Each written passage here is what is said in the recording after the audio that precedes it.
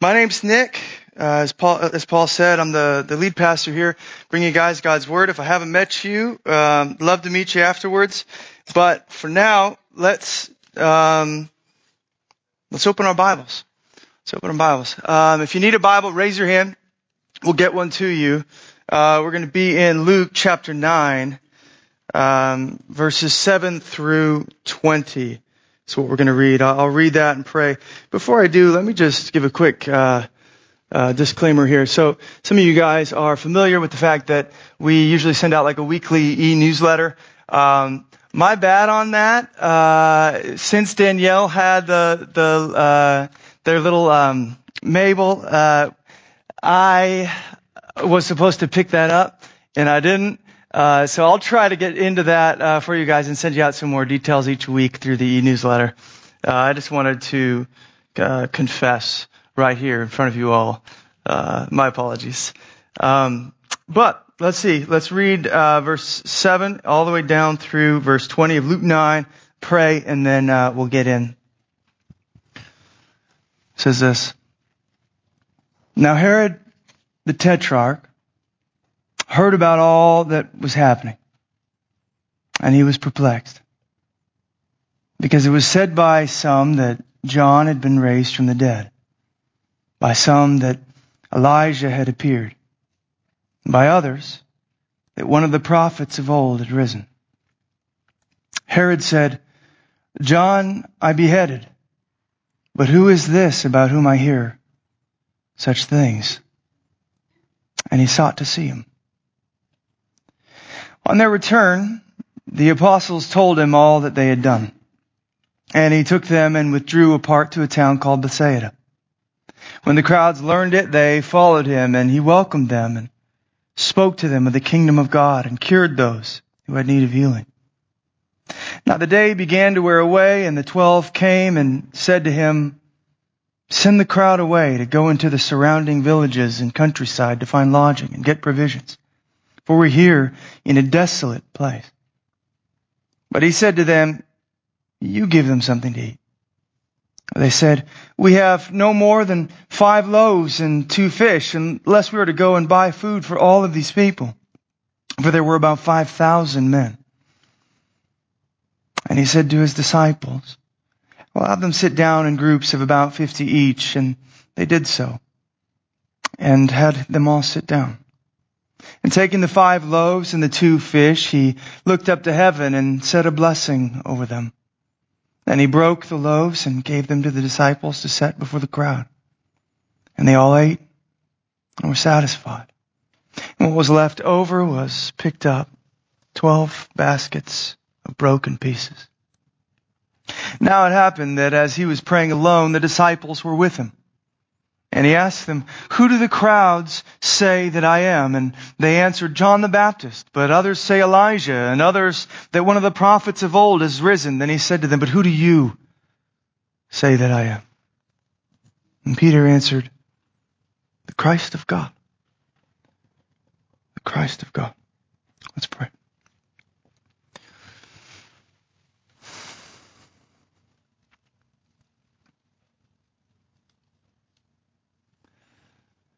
God, there's a lot here. There's so much in this story that we won't even touch on today. But God, it's just my great desire that you would, as it seems you did for Peter and the disciples, you would reveal yourself to us through this miraculous meal in the wilderness, through the breaking of bread. But I pray that today, man, I know a lot of us, like the crowd pursuing you there, we're in need of healing. We're broken in places we're ashamed to admit. Some of us can't hide it anymore. We can't put putty over the cracks.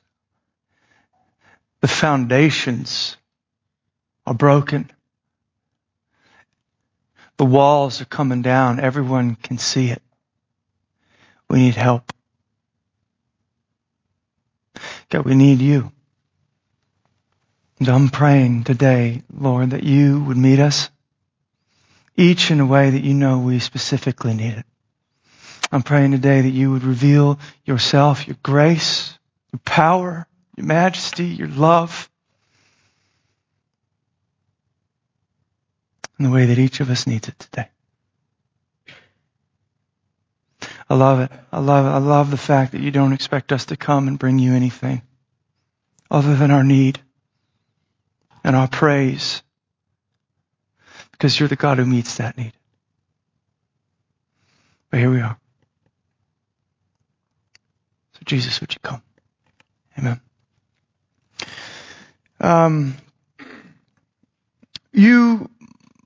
I should say this because I didn't get to make a handout for you this week. The title of this message, just kind of log it away. You might not understand it in the moment, but hopefully by the end you will. The title of this message is Beheld in the Breaking. And the idea is going to be, as we'll see, that Jesus reveals himself in a unique, in a particular way to these people, and in many other instances actually, through the breaking of bread. That's why you'll see, even though we just partook of communion last week together, we're going to do the same here again today. Beheld in the breaking. Now, this is our second week on this text. Last time we dealt with it, I began by pointing out something I'll bring to the table again today, and that is that apart from the resurrection of Jesus, this miracle, this feeding of the 5,000 that we read here, and likely many of you are familiar with it, whether you have a background in church or not, this miracle here in the wilderness, this feeding of the 5,000, is the only other miracle apart from the resurrection that's recorded in all four Gospels. That should give us reason to pause for a moment and consider. I think it's an indication that the Holy Spirit, the early church, thought that this event in the wilderness, the breaking of bread here and distributing so that 5,000 men and who knows however many children and women were fed to the full and there were leftovers to take home. This event, it seems to me, must have had radical significance. And last time we drew out some of the significance with regards to what I called missiology, or the mission and ministry of the church. We looked at the implications this miraculous meal has for our own ministries and our own mission, and how really, if you look here, it's awesome. It's this vivid, beautiful picture of what I hope my whole ministry is all about, and that is, man, they can't produce anything in and of themselves. The ministers, the disciples, we got nothing, but what we can do is say, okay, you break that bread, give it to us, and we'll set your accomplishments before the people. We can give them what only you can do. That's ministry. That's the mission of the church. That was last time. Now, this week, we're going to start to tease out some of the significance here with regards to what I would call Christology. In other words, the person and work of Jesus the Christ.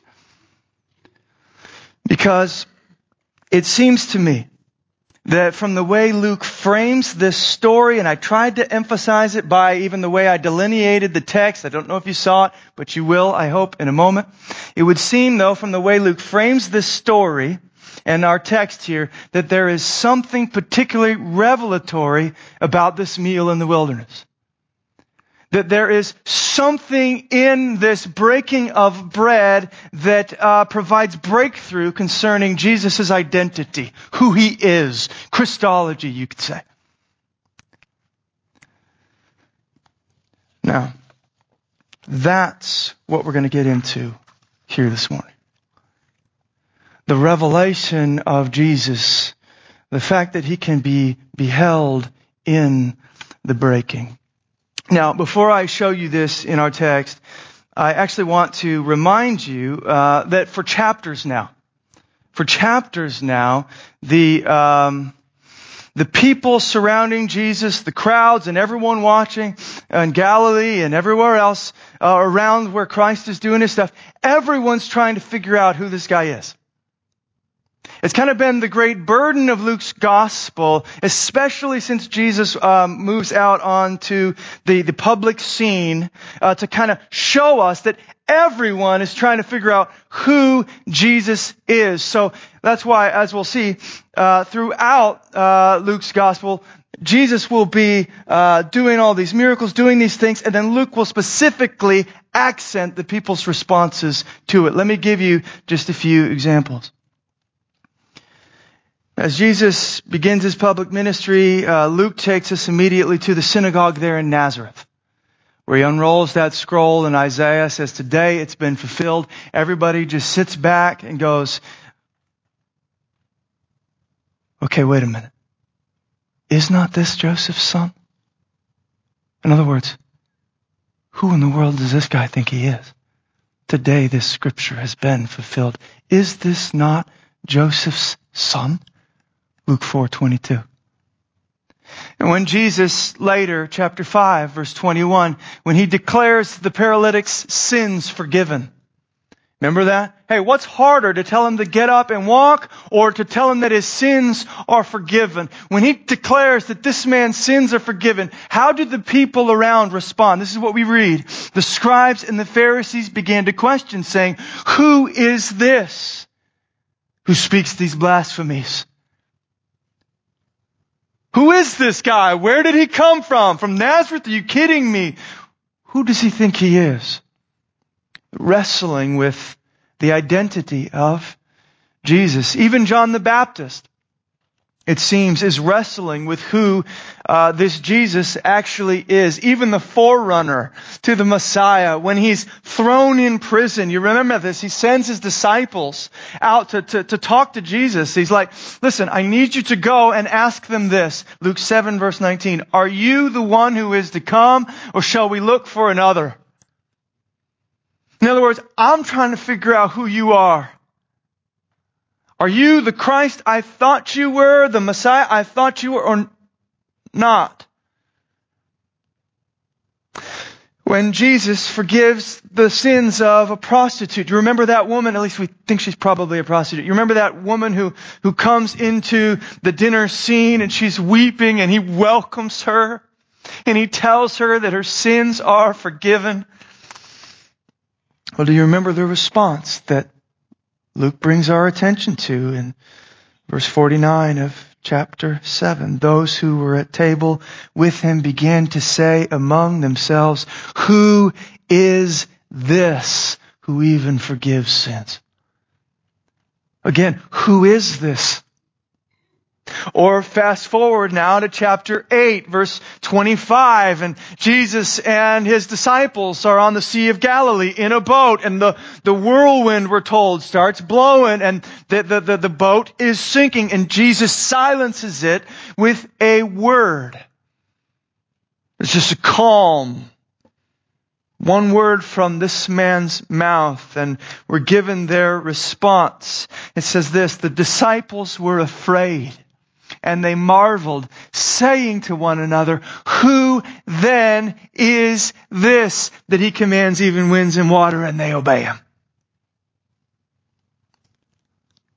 So the whole burden of Luke's gospel since Jesus' arrival on the scene, but really even before that, if you remember Mary treasuring things up in her heart as guys were talking about Jesus, like, whoa, what, this is my son. I mean, every mommy thinks that her boy is like legit, but I think there might be something about this one in particular, right? So ever since the beginning, it seems, this idea has been, the burden of Luke's gospel has been, man, who is this child? Who is this man? Who is Jesus of Nazareth? And I think we are meant to kind of go along with him on this journey. And all these people and start to ask the same sorts of questions. There is no more important question in all the universe that you can ask than this one. Who then is this? Coming to a conclusion about the person of Jesus Christ is the most significant conclusion you will ever come to. Whether you come to the right one or not, the road divides at that point forever. But as we read on in Luke, the questions continue. The tension builds. And it carries now into our text, into verses 7 through 9 of chapter 9, where now news of Jesus has reached even the palace. Even Herod the Tetrarch is forced to respond, forced to come to some sort of conclusion about who this man is. You see it there in verse 9. Who is this, Herod asks, about whom I hear such things? Who is this, causing a stir in my countryside here? What am I supposed to make of him?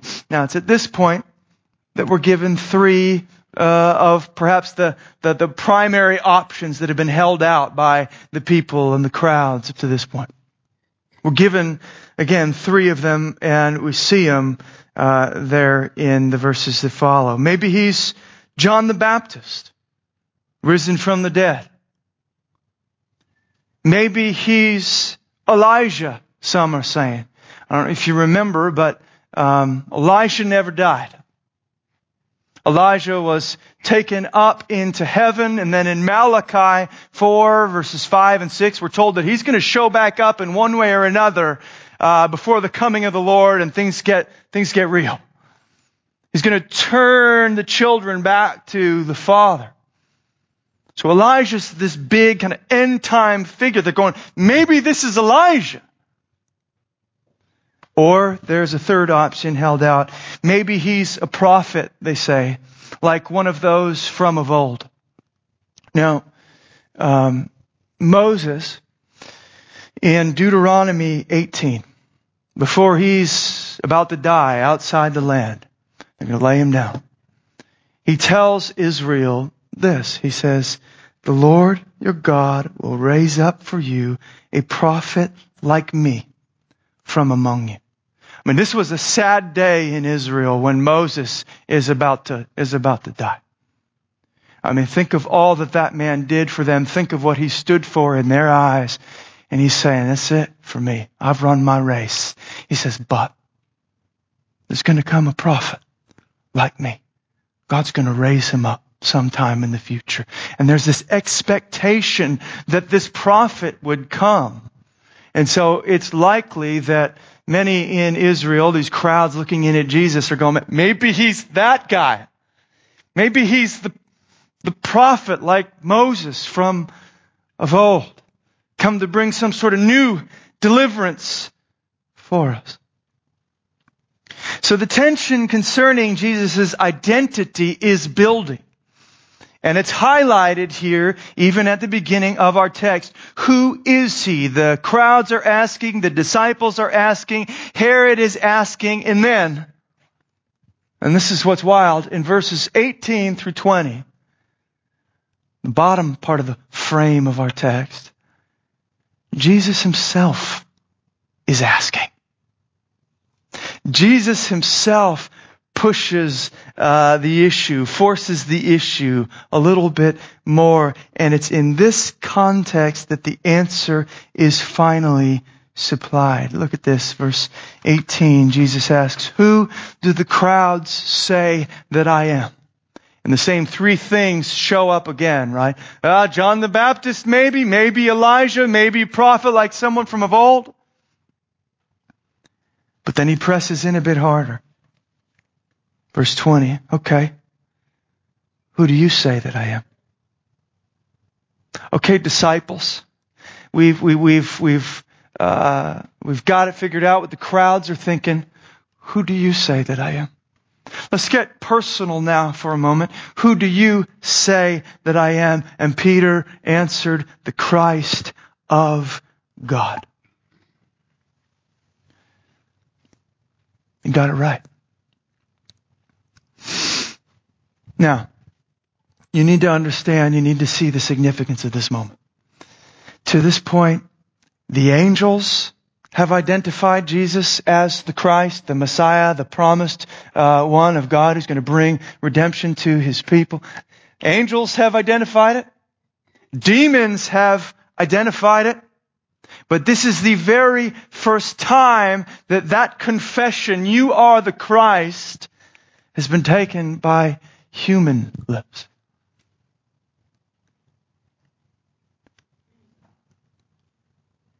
So it's a big deal.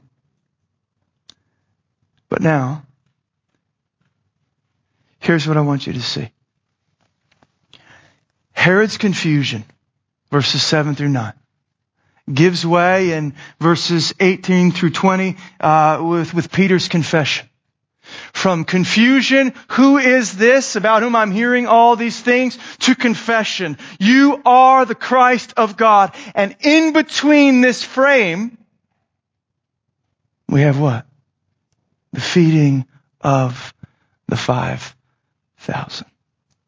This meal in the wilderness, the breaking of bread. Implication, there's revelation in this miracle.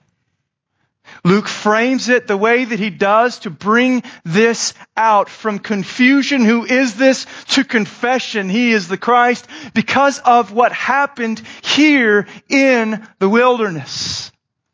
There's revelation here. Jesus' identity is clarified by way of this meal. It unveils something to us of who He is and what He's come to do. It's the feeding of the 5,000, it seems, that tips the scales, as it were, from confusion to confession. Jesus is somehow beheld in the breaking.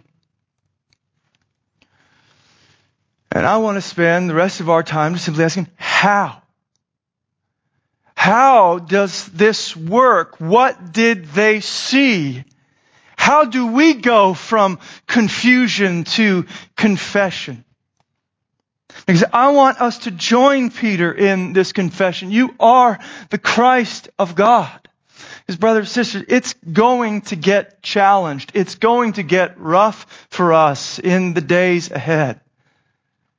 There are going to be periods in your life, if not already and right now in this room, where you are going to face, man, is Jesus worth following or not? Is He the Christ? Is He the one? I mean, Jesus is about to force the issue again with His disciples almost right after this when He says, "Listen, okay, you think I'm the Christ? Okay, you want to follow me? Take up your cross and let's go." In other words, don't just give me half your chips. Don't just kind of hedge your bets. I think you're kind of, no, we're going to go all in, or we're not going to go in at all. So I want us to be confessing with Peter in this. I want us to have roots deep understanding. Man, where do we get this? That Jesus is the Christ. And what exactly does that mean? And how do we keep that ever before us? So I'm going to organize my thoughts under 3 headings. First, Jesus is the new and greater. Second, Jesus is the Christ of God. And third, Jesus is going to die and rise. So first, Jesus is the new and greater. You remember that some of the people and the crowds following Jesus thought, man, maybe this guy is the new Moses, like the prophet of old. Maybe he is a new sort of Elijah, like Elijah's returned and the end time is coming. Well, they're actually not all of that far off from the truth.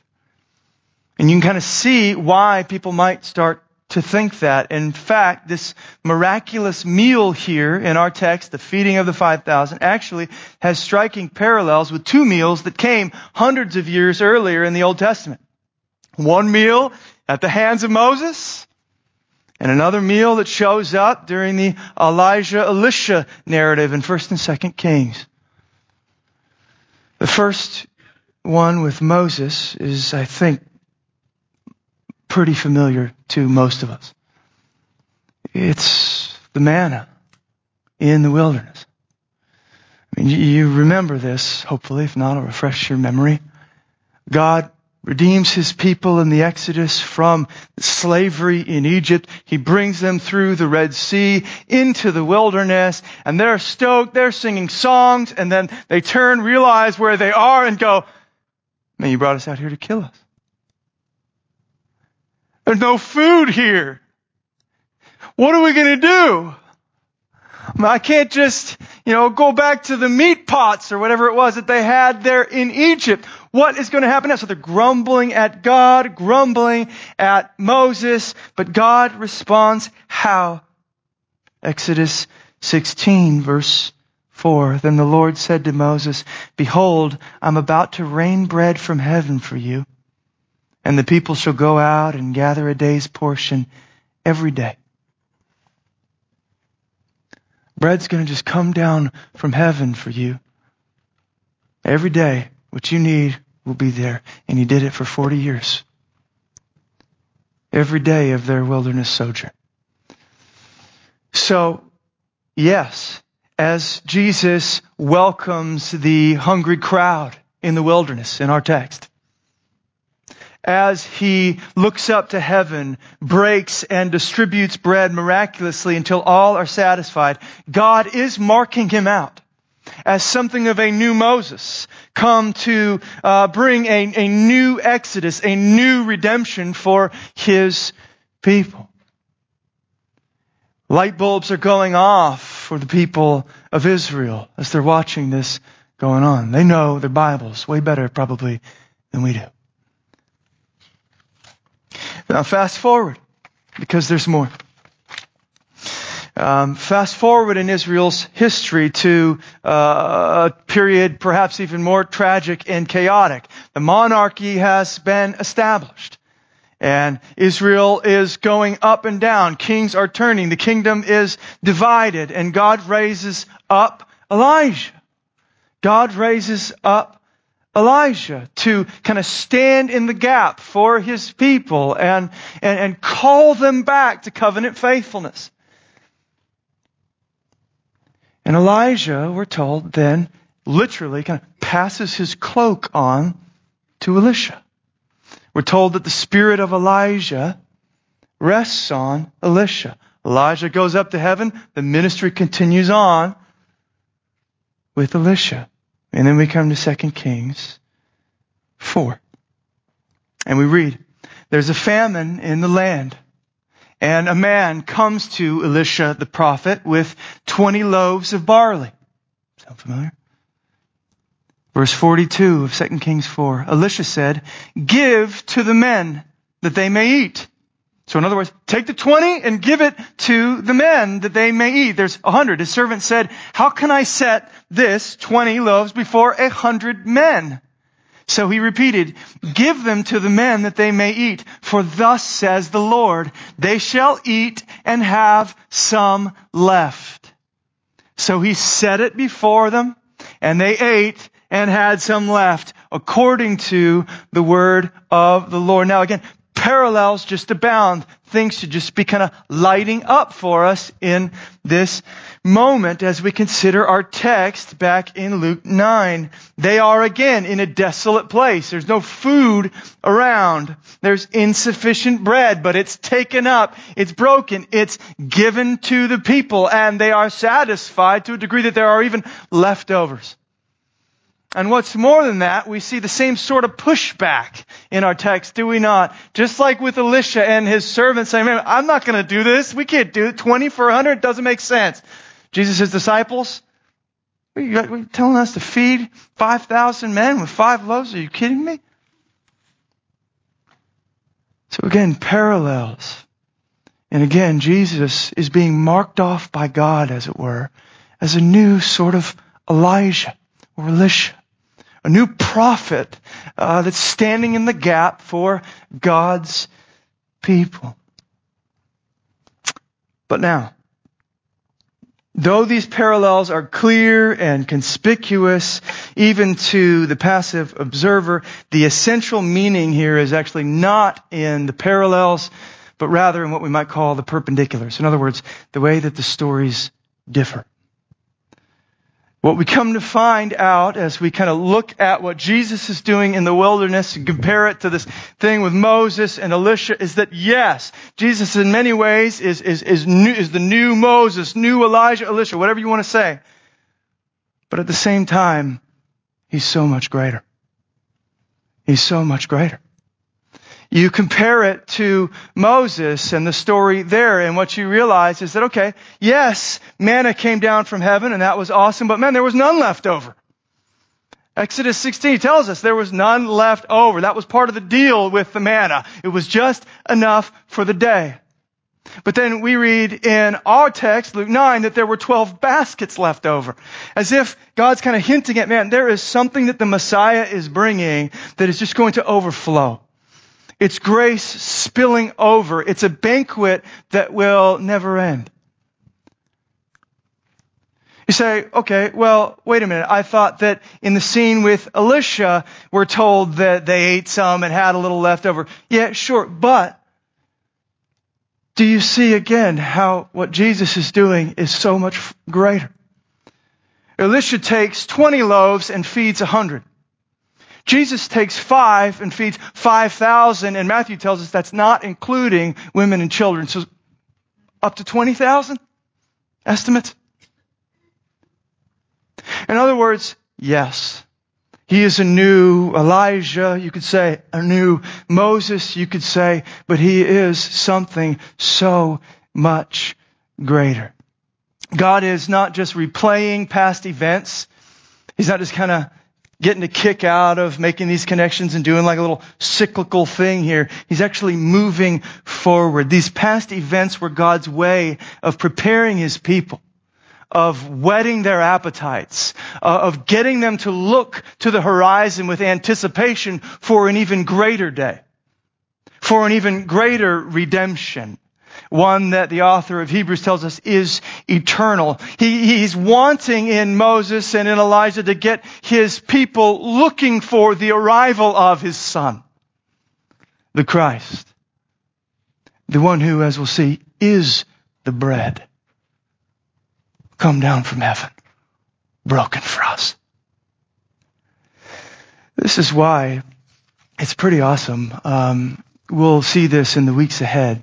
But if you keep reading in Luke 9, you realize that soon after, just a few verses later, Jesus takes 3 up to that mount they call the Mount of Transfiguration. Because there on the mountain, he's going to be transfigured before them, just dazzling in glory.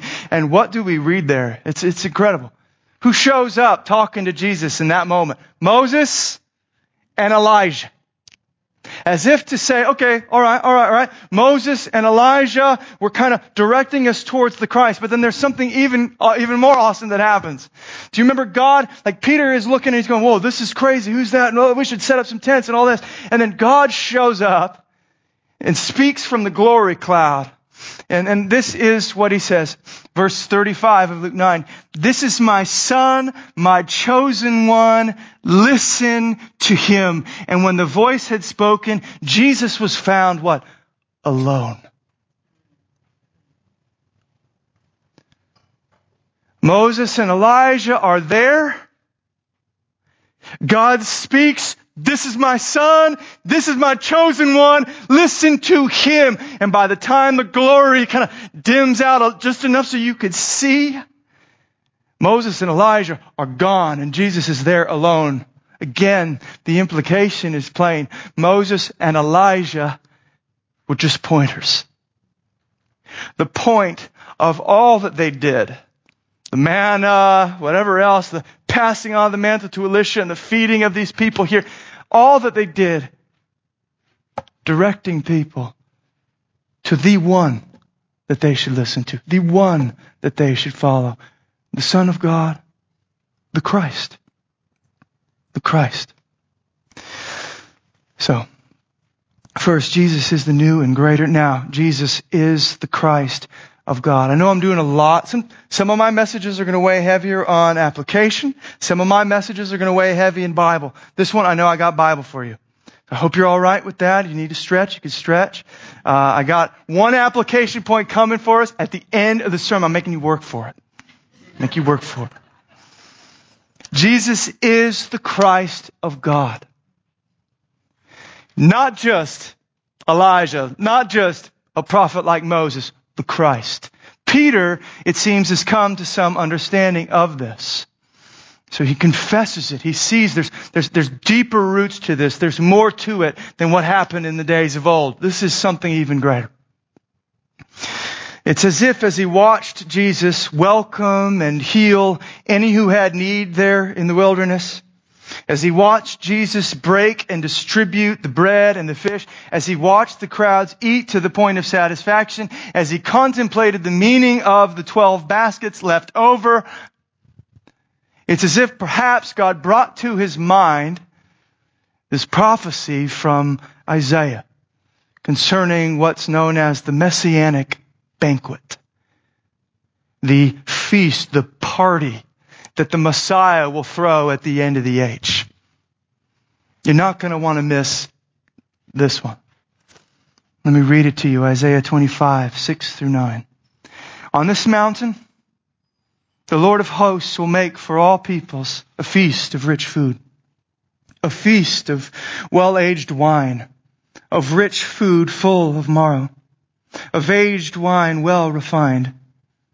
And he will swallow up on this mountain the covering that is cast over all peoples, the veil that is spread over all nations. He will swallow up death forever, and the Lord God will wipe away tears from all faces.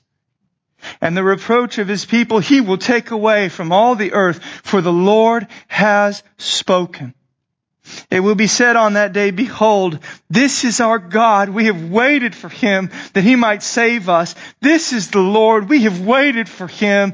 Let us be glad and rejoice in his salvation. Doesn't that sound incredible? I mean, the richest food you can imagine, the best wine, death swallowed up, tears wiped away, reproach, shame, guilt, no more. Forever. The world knows no party like this. I mean, it's really interesting. In Mark's gospel, Matthew's gospel as well, before this party in the wilderness, as we might say, with Jesus and the banquet that he's throwing there in the wilderness, Mark and Matthew record the banquet that Herod throws. Right?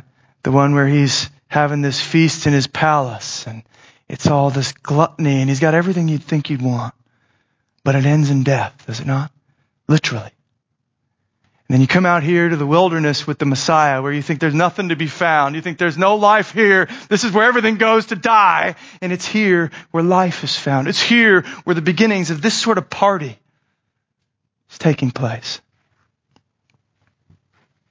So Peter, it seems to me, starts to see this sort of thing hinted at in the wilderness there in our text.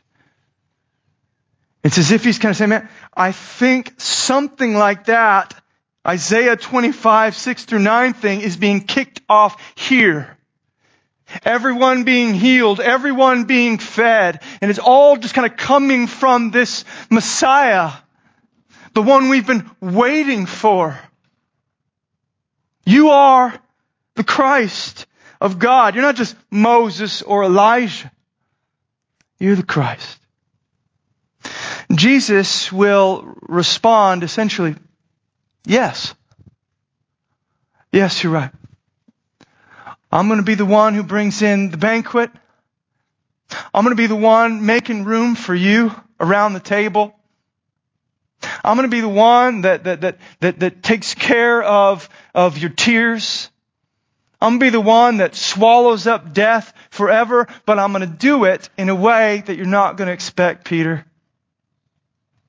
When you say Christ, I fear you don't understand what all God has loaded into that word, that title. It's going to come in a way that we don't expect. And Jesus pushes back on Peter and he says essentially, listen, nobody saw it coming, though they should. But the way I'm going to swallow up death forever is I'm going to let death swallow me. I'm going to let death swallow me. That's why if we keep reading after Peter's confession, we see that Jesus immediately pushes back on him there in verse 22.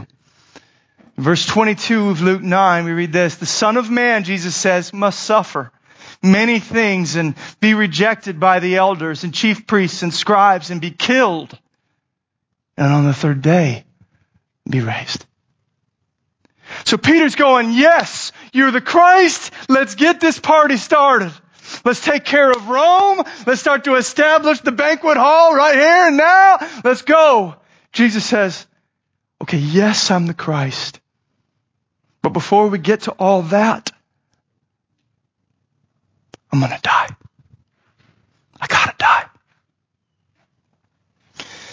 So first we saw that Jesus is the new and greater. Second, Jesus is the Christ of God. But now we see that Jesus is going to die and rise. Peter beheld much in the breaking of bread there in the wilderness. He beheld much of Christ. He made connections. He saw. God opened his eyes to a lot about Jesus. He is the Christ, but there were still plenty of things there that he did not see.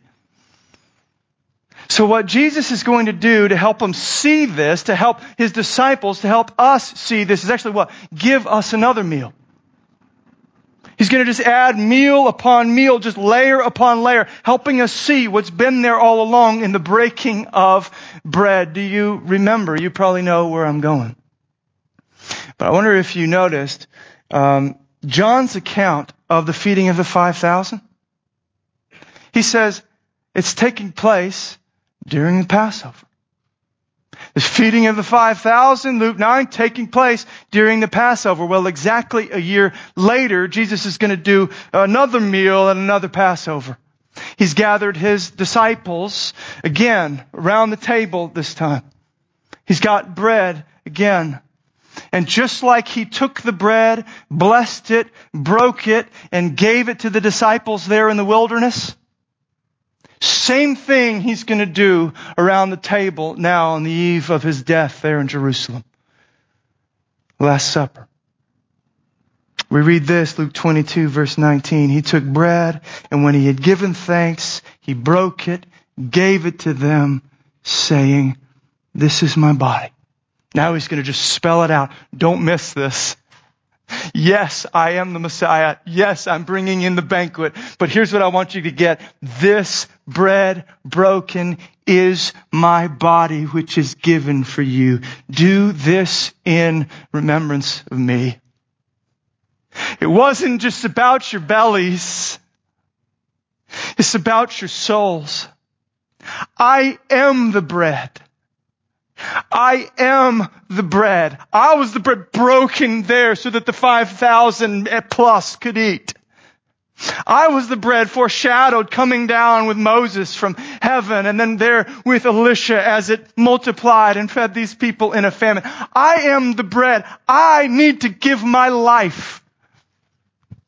If sinners are going to be invited to the table, to the banquet of the kingdom of heaven, then someone has to pay for their sin. You catch that? Someone has to pay for my sin. Otherwise, what in the world am I doing there? Eating with God, fellowshipping with God, worshiping God. Jesus says, I am the bread, broken. They behold him in the breaking. A layer deeper, a little bit more. But they still don't see everything he wants them to see. They still don't fully get it, even though he's told them again and again and again, guys, I'm going to die, but I'm going to rise. I'm going to die, but I'm going to rise. I'm going to die, but I'm going to rise.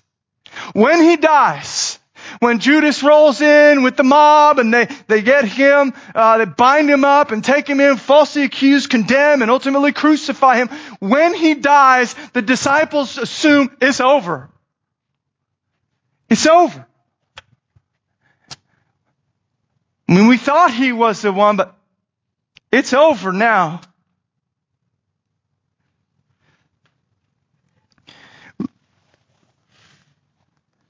Even though a few days from then, really what we see is it's not over at all. It's truly the beginning. It's the pre-party, if you will.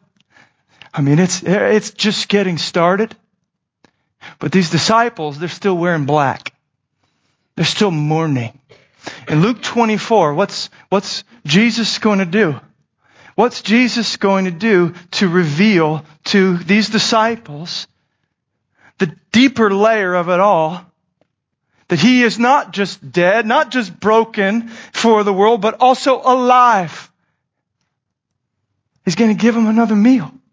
He's going to break bread again and show them another layer. He's going to let them behold a little bit more of him in the breaking. It's amazing. Luke 24, we read that two of them were on the road headed towards this village called Emmaus. And as they're going, Jesus rolls up alongside them. Just shows up. They don't even recognize him. Their eyes are so blinded. Okay? And they're looking at him going, man, why aren't you crying? Wipe that smile off your face. Haven't you heard what happened in Jerusalem 3 days ago?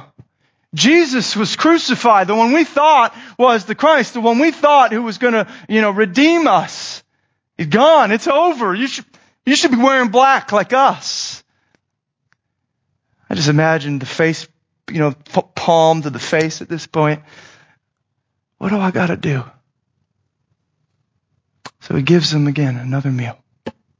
This is what we read. He breaks bread with them once more. Luke 24, verse 30. When he was at table with these two disciples, he took the bread and again blessed it, broke it, and gave it to them. And then we read verse 31. Their eyes were opened. Their eyes were opened. Verse 33, and they rose that same hour and returned to Jerusalem, and they found the 11 and those who were with them gathered together. Then they told what had happened on the road and how he was, catch this, known to them in the breaking of the bread. We saw a layer we didn't see before around the table of the Last Supper. We didn't see before in the wilderness when he fed the 5,000. We didn't see before in the Old Testament with the stories of Elisha or Moses. We saw another layer. That yes, he would be broken for our sins and the sins of the world, but no, that would not be the end of the story. It would be the beginning of the party. Because he will rise. He was made known to us in the breaking of the bread. So the broken bread of Moses and Elisha helps us long for and anticipate the Christ, looking ahead for him. The broken bread set before the 5,000 in the wilderness helps us identify the Christ. Okay, wait a minute. I'm putting these things together. He's new, but he's also great. He is the Christ. The broken bread around the table of the Last Supper helps us identify his sacrificial death. And then the broken bread on the road to Emmaus helps us see, man, he's alive. He's victorious. He has swallowed up death forever by letting death swallow him first. And all of this prepares us for the heavenly banquet of the Christ, where at last we will see him not in a mirror dimly, but face to face, beholding him around the table as we break bread. He is beheld in the breaking. And this is why, you guys, as the early church kind of starts there in Jerusalem and Luke records for us in the book of Acts what they're all about. What does the early church devote themselves to? Acts 2:42. They devoted themselves to the apostles' teaching and the fellowship and to the breaking of bread. which I take to mean, given all that Luke adds to that phrase earlier, the Lord's Supper, the meal that is symbolic of Christ's death and life given for us, that they devote themselves to that meal, to participating in that together, because they know that is how God reveals himself to his people. He is revealed in the breaking of the bread. So, here we are. We did all of that work, and I'm proud of you. You made it, even through some distractions. We did all of that work for one main application point. And that's this. The Lord's Supper. The Lord's Supper, when we come together and we break bread together, it is a big deal. It is one of the ways that God reveals himself to us again and again and again. And every layer of the gospel comes to life. I love what N.T. Wright says. He writes this: when Jesus wanted fully to explain what his forthcoming death was all about, he didn't give a theory. He didn't even give them a set of scriptural texts. He gave them a meal. He gave them a meal. Now, why? Why did Jesus give us a meal? Why does he reveal himself to us in the breaking of the bread? I think because sometimes it's just not enough to hear God loves you. It's not enough. Man, I give my life to preaching the gospel, right? I'll spend my life telling you Jesus died for you, gave his life for you. He loves you. He washes you, forgives you, cleanses you, welcomes you. I will spend my life declaring that with words to your ears. But he gives us a meal because he knows sometimes words don't do what all the other senses can get at, when you can see and you can taste and you can touch. And the whole body is engaged. It's why people talk about communion as a visible sermon, if you will. It's like the difference between, talking to your lover on the phone and then actually seeing her face to face, right? Although, again, I'm not going Catholic on you here. I'm not saying that he's really there under the bread. I am saying, though, that just like, man, his Spirit meets when I preach the word, I hope, and convicts and reveals himself to us, he does the same with this. It's a visible sermon. It's a sermon for all the senses. It's gospel show and tell. It's him barraging our sight and our taste and every part of us with his love. Let me just show you what this meal communicates, how he is revealed to us, how he can be beheld by us in the breaking. And this is where we'll close.